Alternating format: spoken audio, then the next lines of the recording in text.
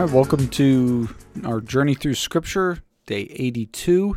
Today we're going to be talking about Numbers chapter 15, verse 1 through chapter 16, verse 35, and then Psalm 37, and Luke chapter 4, verse 38 through chapter 5, verse 16. Okay, so Numbers 15, the beginning of today's reading, is a recapping of a bunch of things having to do with certain sacrifices, particularly on the grain offerings and the offerings of wine and oil that are to accompany them. Basically, depending on what type of animal is offered, these are the appropriate grain offerings. For a lamb, a tenth an ephah of flour, a quarter of a hin of wine, and a quarter of a hin of oil. And then it goes up. Ram, if it's a ram, then 2/10 an ephah of fine flour, a third a hin of oil, and a third a hin of wine. And if it's a bull, being used for a vow or peace offering or something like that, then it's 3/10 an ephah of fine flour and a half a hin of wine or of oil. Noteworthy here, too, is the emphasis on the stranger who is welcome to offer sacrifices to the Lord, the sojourner, the non-native Israelite, that the law is the same for them. And so it's interesting that somebody who's, sorry, my plumbing is making some weird noise here down in my basement where I record these things, so just bear with that, if you will. I hope it's not too distracting, but at any rate, what am I saying here? The stranger and the sojourner is welcome to make the same sacrifices that the Israelites are welcome to make, at least in these respects. Then we see a little bit about how really everything that they do, the Lord needs to be acknowledged. And one of the ways they do this is by offering the first loaf of every year as another one of the kind of first fruit offerings to the Lord. And that this is to be a statute throughout their generations. It is to be set apart for the Lord in acknowledgement of His bounty that He has blessed them in the land. You get a bunch of things, too, here about sinning unintentionally, first of all, what is to be done. And as we know, with those kinds of sins, we've seen the sin offering is appropriate, and here it is to be accompanied by a burnt offering as well, and a grain offering with its drink offering.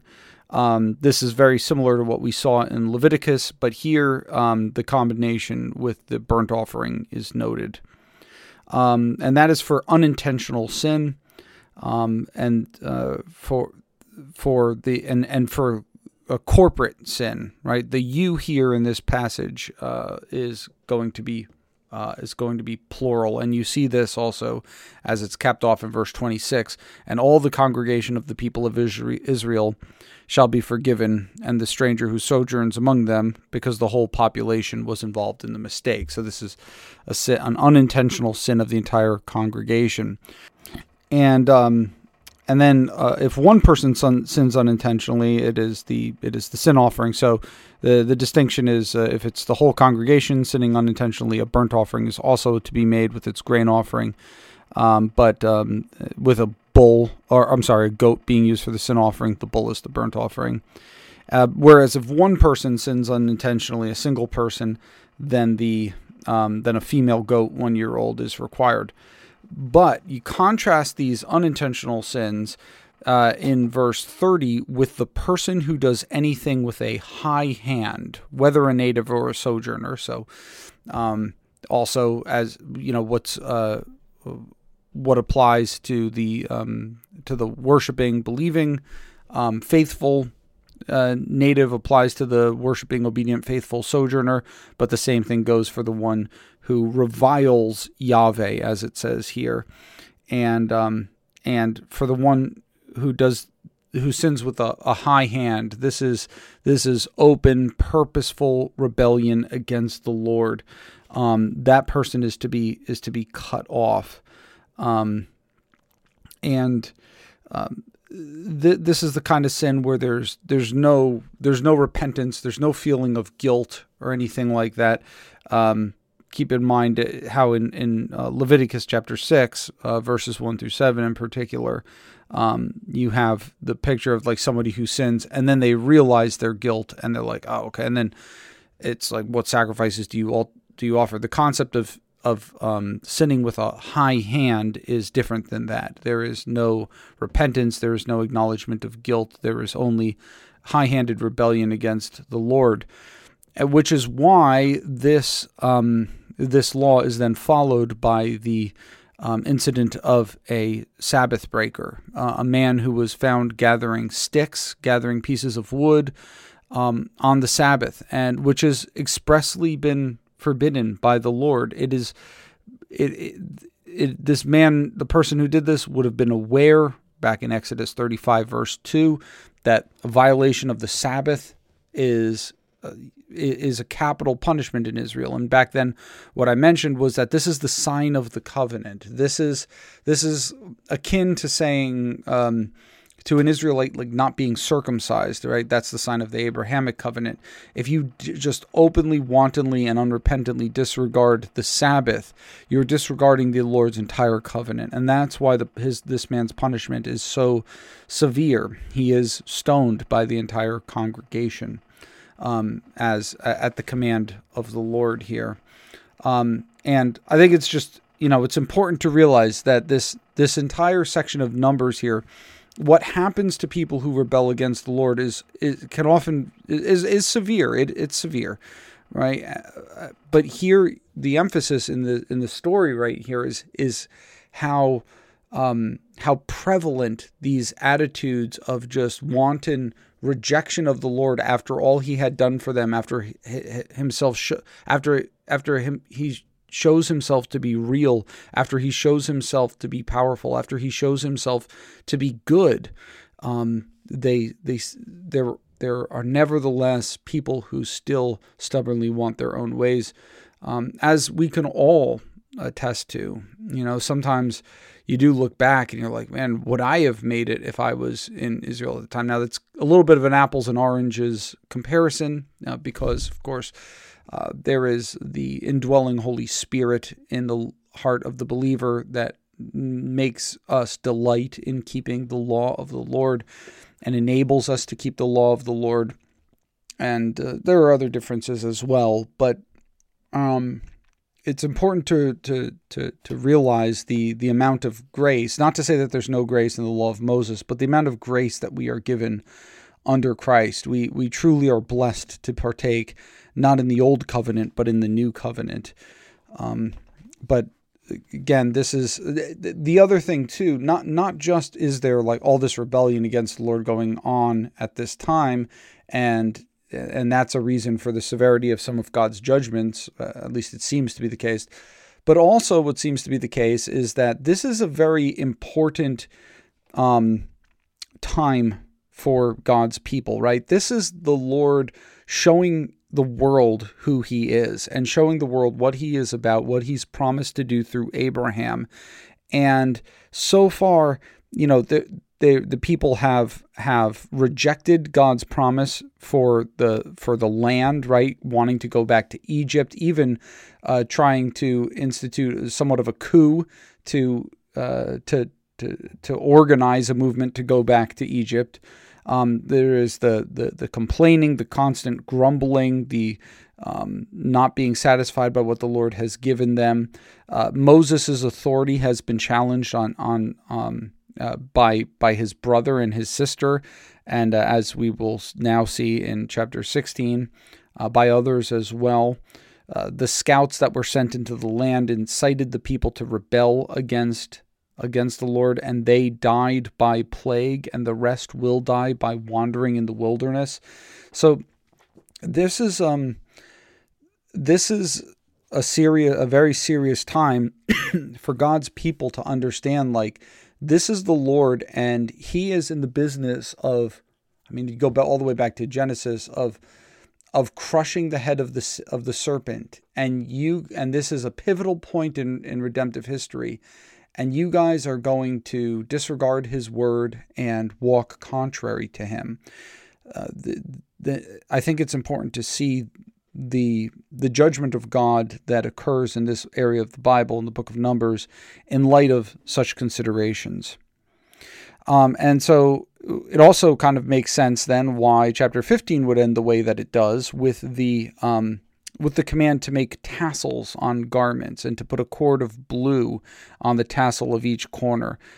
You could still see today Jewish people wearing, especially Orthodox Jewish people, wearing tassels around their waist. And the idea here is that this is something that you look at to remember not to follow after your own heart and your own eyes, which, as verse 39 says, you are inclined to whore after, but rather to remember the Lord and all his commandments, to remember you are holy.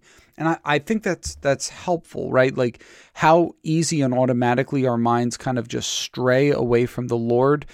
This is just a very practical piece of advice. Like, you should have stuff around you that reminds you of who you are and who you serve.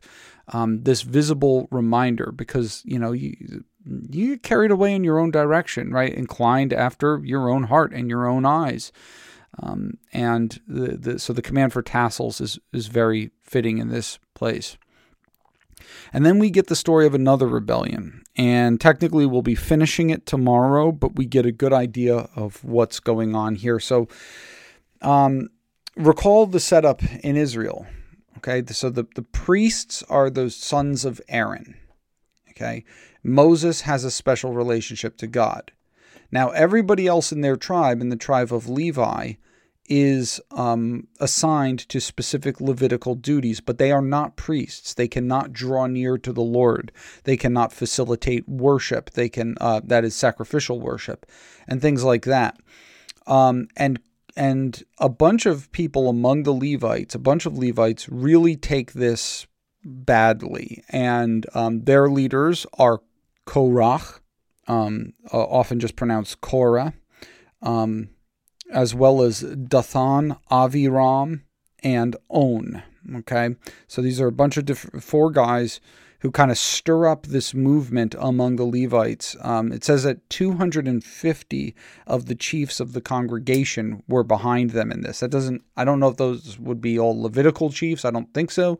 But this idea that, like, hey, we should open up the priesthood to others. It should not just be reserved for, these two brothers and their sons and nephews, right? Like, let's and their chief argument is, hey, we are all holy. We are all Israelites. We're all holy, and especially the Levites, right? We've gone through this anointing procedure and everything, and we are holy too, and Yahweh is among us. So why do you exalt yourselves? Which is, kind of crazy. And you see a bunch of Moses' response kind of addresses that like, you're not opposing me, you're opposing the Lord, because I'm not the one we have not exalted ourselves. The Lord has given us what we what we are to do, who we are to be. The Lord has determined that we're to lead you, and that Aaron and his sons are priests. That's not our call. This is kind of like a very extreme version of the kind of thing that you would read about in 1 Corinthians 12 with spiritual gifts, where people are like, because I'm not an eye, then, I don't matter, or because I'm a nose, I don't matter, right, in the body of Christ. And the idea there that Paul counters is like, no, everyone has their part to play, and God decides who is going to do what. And this is the case in leadership in churches, right? That God takes the initiative to decide who he wants leading and what their qualifications must be. And this is the case with the giving of spiritual gifts, and it is the case here with the appointing of the Levites for their service and the priests for their service, and reserving the priesthood exclusively to the sons of Aaron. And so this is an attempt to usurp the priesthood, in essence. And so here is this other major challenge, right, which which requires on the Lord's part decisive action as to direction for his people. Like if Israel is not going to just nosedive straight into the ground, you have to learn to listen to the Lord and to do it. How are you going to do that if you haven't learned your lesson in the wilderness? How are you going to do that when you have to enter the land and you're going to be amongst Canaanites and you're going to have people who are, if you think the Amalekites are bad, wait until you get to Canaan and you have these coalitions of kings coming up against you. Are you going to trust me then? Okay, so this is a very important part in ancient Israelite history. And so Moses tells them, in the morning the Lord will show who is his and who is holy. So let's figure this out. And so he tells them to all bring censers with incense, and that the Lord will decide. The Lord will confirm indeed who he wants leading this people and who he wants interceding before him. You've gone too far. And he even appeals to contentment, right? He asks them, he's like, is it too small of a thing to you that God would separate you from the congregation to bring you near to himself, to do service in the tabernacle of Yahweh, and to stand before the congregation to minister to them? Is that a small thing for you? Is he somehow insulting you because the God of the universe has appointed you to serve him in this way and not in some other way? Okay, so you see Moses making this strong case against them, and again, Moses tells them it's against Yahweh that you're contending. It's not about Aaron. This is about what God has decided. And two of the men, Dathan and Aviram, they're like, we're not even going to do that. We're not coming out. And so Moses goes to Korah directly, who is apparently like a ringleader in this, and is able and commands them to bring to bring their censers, and indeed Korah is able to get them to come out, and so they do this. They bring their censers with their incense, and the glory of Yahweh appears at the tent of meeting. And Moses says to Moses and Aaron, separate yourselves that I might consume them, that I might consume the congregation, right? Not just everybody who's kind of behind this. And then once again, we have a picture of intercessory prayer where Moses says, he falls on his faces, and Aaron, and says, "O God," and they say, "O God, the God of the spirits of all flesh, shall one man sin and you will be angry with all the congregation?" Okay, this idea that, like, are you just going to treat us as such a corporate body that because these prominent people among them have incited the people to go one direction, that they're all just going to have to face your wrath? Like, distinguish between the individual's sins and the sins of the congregation. That's not to say that there's no such concept as corporate sin in the Old Testament. I mean, we just read about what to do when the congregation realizes that it has sinned and it needs to bring an offering before the Lord. But that's not like such an absolute thing that there's no just appeal to individual responsibility versus corporate responsibility. And so the Lord then does agree to single out the ringleaders here, and he says, get away from the dwelling of Korach, Dathan, and Aviram. Strangely, verse 24 does not mention the other guy, On, and it is not clear why. Okay, I don't know why he's not mentioned there in verse 24. And so Moses gets up and he goes to Dathan and Aviram, and the elders of Israel are following them, and he tells the congregation, he's like, get away from these guys. Don't touch anything of theirs, lest you be swept away in their sins. And so they do. The people start to distance themselves away from the tents of Korach, Dathan, and Aviram, and those men go out and stand at the door of their tents with their families, and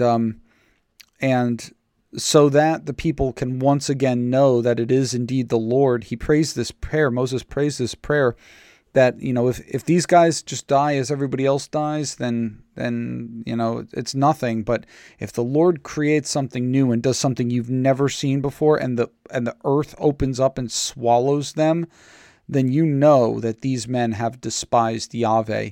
And indeed, as soon as he's finished speaking these words, that is exactly what happens. And the imagery there is powerful, that they're taken down alive into Sheol. This we've encountered this word before, right? Which basically means the grave, right? You go underground, and then fire comes out from the Lord and consumes the 250 men whom they had incited to follow them, who were offering incense at the tent of meeting. Okay, we will look at the rest of the aftermath of Korah's rebellion tomorrow. I just noticed I'm kind of like going back and forth between normal and Hebrew pronunciation of the name, but you know the guy, Korah. Okay, let's look at Psalm chapter 37. Now, Psalm 37, once again, another Psalm of David. And this is a great psalm. This is the basic idea is that it underscores what it means to trust in the Lord, and particularly to trust in the Lord when it seems like things are going well for evildoers, for those who do not. And so you have this constant ping-ponging back and forth throughout the psalm of between the righteous and the wicked. Right off the bat, the righteous are those, and it says these things several times, who trust in Yahweh and who do good. Okay, as opposed to the evildoers who are like grass. They will eventually wither away. Those who trust the Lord are not like that. They will dwell in the land. They will remain in the land. They will enjoy the blessings that the Lord has given them. And you have this appeal that you often hear a lot in verse 4, delight yourself in Yahweh and he will give you the desires of your heart. I think that's a very interesting statement there, right? Because this isn't just, delight yourself in the Lord and anything you want, he will give you in that sense, right? Like, I want an Xbox or something. God, I really want it. It's a desire of my heart. No, the idea is that you delight yourself in the Lord. And what is it that you want if you delight yourself in the Lord? You want him. You want his presence. You want his favor, right? And he will give the one who truly delights in the Lord and realizes that God is his greatest treasure. God is her greatest treasure. He will give her. He will give him that. He will give himself to her, to him.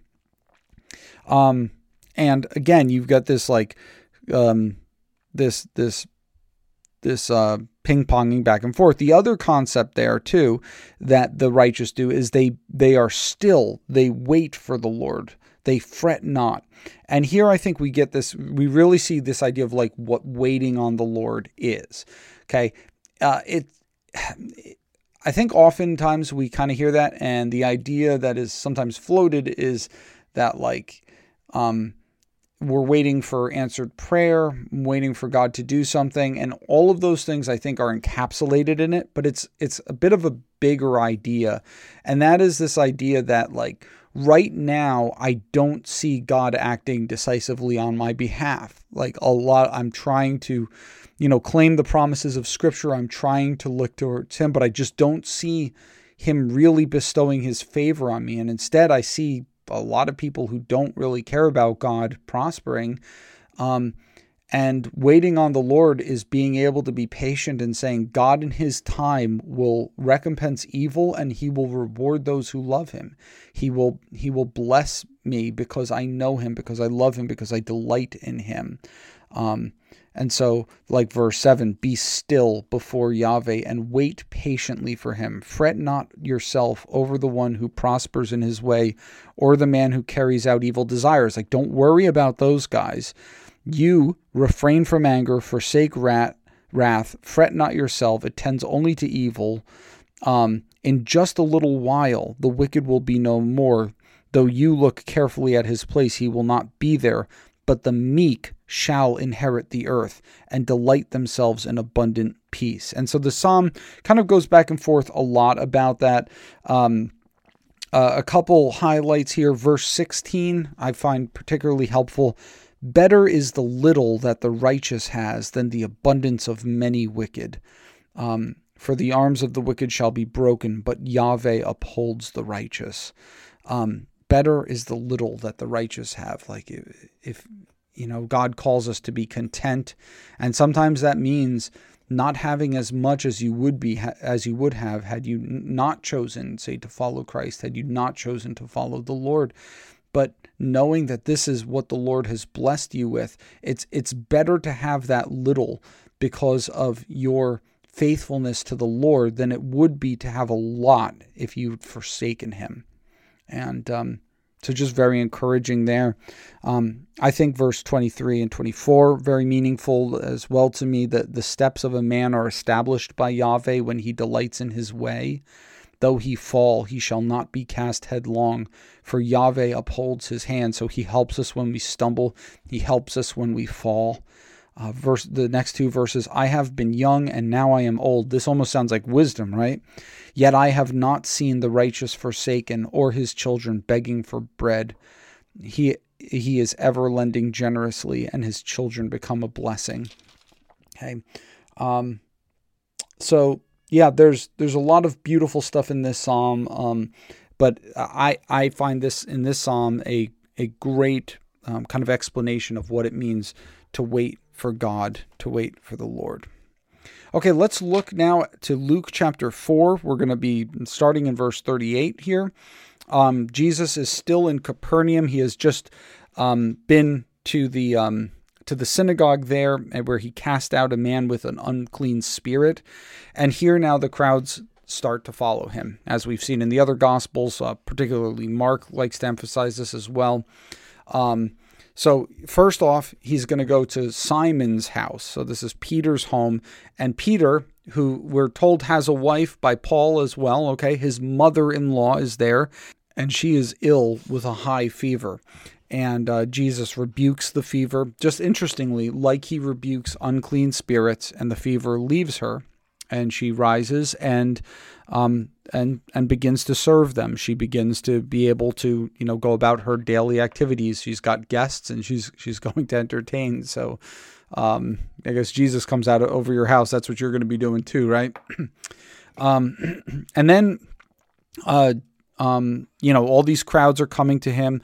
Also mention about the demons, and just like the demon in the synagogue had confessed him to be the Holy One of God, here they're crying out, "You are the Son of God," and he rebukes them and doesn't allow them to speak because they know that he's the Christ. Remember, this is the kind of messianic secret thing that we saw a lot of in Mark, where Jesus specifically tells people to not advertise who he is. And typically the way in which this is understood, I said this then, I'll say it again briefly here, is this idea that he appears to not want recognition as the Christ before his time has come. He doesn't want people clearly understanding who he is, at least not on a wide, broad scale. That doesn't mean there aren't some people who can handle this, but he doesn't want people being like, "Oh my gosh, the Son of David is here and we're going to make him king now." No, that's kind of like what Satan tempted him with, right? Or one of the things. He understands that the way to his true messianic reign is through the cross, not through, even bad advertisement is good advertisement, right? Like the demons are going to proclaim him now and be preaching the gospel of the kingdom or something. No, that's not what he wants.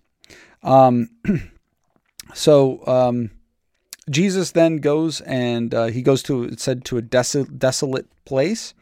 And the crowds follow him there, and they try to keep him from leaving them. But he tells them, "I must preach the good news of the kingdom of God to other towns as well, for I was sent for this purpose." So this isn't necessarily Jesus prioritizing his preaching over his healing. I don't think we should put those at odds with each other. But rather the idea is that he's got other places to be. This is not just a local thing. Like all of the people need to know that the kingdom of God is at hand, and so he's got to go elsewhere. He can't just remain in Capernaum. And it says that he was preaching in the synagogues of Judea. Now, this is interesting, just a little bit of a side note, because it's only in John's gospel that Jesus makes multiple trips to Jerusalem, which is Judea. That would be the south in Palestine there. In fact, he appears to make three visits on Passovers to Jerusalem, which is typically where we get the idea that Jesus had a 3-year ministry. Whereas in the synoptic gospels, in Matthew, Mark, and Luke, they tend to focus much more on his ministry in Galilee. And if you're just going by them, you wouldn't know that he was in Jerusalem a bunch of times. Okay. Now, a few things. First of all, it does appear that John is correct in giving us the impression that he went there several times, just like any devout Jew would have done. Every year he's making several pilgrimages. Okay, it's just that the synoptics don't mention that, and they just focus on his Galilean ministry. Not a problem with that. They can talk about whatever they want to talk about. But here, Luke, one way of reading this is to say that Luke is acknowledging that Jesus did go south on several occasions, just like John. However, a much more I think another plausible reading of this verse that he was preaching in the synagogues of Judea is that for Luke, who is kind of like an outsider, Paul picks him up in his travels in Asia Minor. He's not like a native to Palestine. And so for Luke, all of this region can be called Judea because he doesn't have as specific geographical knowledge and precision as the other Gospels do, those which are either eyewitness testimonies themselves or based heavily off of them. Not to say that Luke isn't, but you've got the writers. You got Matthew, who's a disciple. You've got John, who's a disciple. Yes, I do think that is the John who wrote the Gospel of John. And you've got Mark, who, according to the pretty much unanimous testimony of the early church, based his gospel off of Peter's sermons. And so whereas Luke, kind of an outsider, he just looks at this region, he thinks it's Judea. Another interesting thing where you kind of see this is that Mark, which is based, again, allegedly off of Peter's preaching, will always refer to the Sea of Galilee as the sea. It's the sea. It's the Sea of Galilee, because that's like that's where he lived and worked. And that was pretty much the biggest body of water that Peter had probably ever seen. But for Luke, who is much more cosmopolitan, it's a lake. And so Luke consistently calls it the lake. So speaking of the lake, notice, and here he's using another name for it, the Gennesaret. He is standing by the lake of Gennesaret. And he sees two boats by the lake. Because again, Luke's not as impressed by the size of the Sea of Galilee as Peter is. And he actually sees Peter. So speaking of Peter, Jesus sees a couple of boats. There's two boats there, and the fishermen aren't in them, but the crowd is coming and they're pressing on him. And so he decides to get on a boat and teach them from the boat. And he does, and he tells Simon, whose boat he steps in, put out into the deep and let down your nets for a catch. So he's done preaching, and he tells Simon, why don't we go out and go fishing a little bit? And Peter is a little bit reluctant because apparently the fishing has not been very good for the last 24 hours or so. We toiled all night and we took nothing. But you know what? At your word, I will let down the nets. And he does this, and there's such a huge catch of fish that there's nets are breaking. And they have to, he needs to get his partners, the sons of Zebedee, John and James, to come over and help them. And the boats are so filled with fish that they're having trouble staying above water. And Peter sees this, and he sees this as a sign from the Lord. I mean, he knows when fish are biting, when fish aren't, and it's all he knows. And he sees this, and he realizes that he's in the presence of this holy messenger from God at the very least. And so he says, "Depart from me, for I am a sinful man, O Lord. We don't know a whole heck of a lot about Peter's background before, what kind of guy he was ethically or anything, but I will note that even righteous men, when confronted with God, and, I don't know if we need to say that Peter understood right now that Jesus was the second person of the Trinity or something like that, but we see even righteous people falling down. We see this with Isaiah in his call. We see it with Ezekiel in his call. Just this feeling of unworthiness before God, or in the presence of something that is so spiritually significant that we are aware of our own shortcomings. And Jesus tells him, "Do not be afraid. From now on, you will be catching men." And they bring the boats to land, and they leave everything and follow him. Then the final story we read today is of a man who comes to him full of leprosy. Luke says it's just like, you kind of get the picture in your mind, and he begs him, "Lord, if you will, make me clean." And Jesus says this beautiful, "I will be clean." And it says that once the leprosy left him, and Jesus, again trying to preserve this messianic secret, tells him to not go around telling everybody, but that he should go and offer the offerings to the priests and undergo the cleansing ritual from leprosy, which of course we're all experts on, having read it in Leviticus. And but despite Jesus's efforts to keep his keep this kind of stuff a secret, the word does nevertheless spread, and great crowds continue to follow him. And but even in this place, and it says that he would withdraw, even in this kind of circumstance with all these people following him, and you can imagine how busy and how demanding this must have been for him. It says he would withdraw to desolate places and pray. So he would get away, and he would still find time to be alone with his Father. Okay, that's it for today. Again, thank you so much for joining me. Very much look forward to being with you till tomorrow. Until then, keep reading Scripture. Take care, and bye-bye.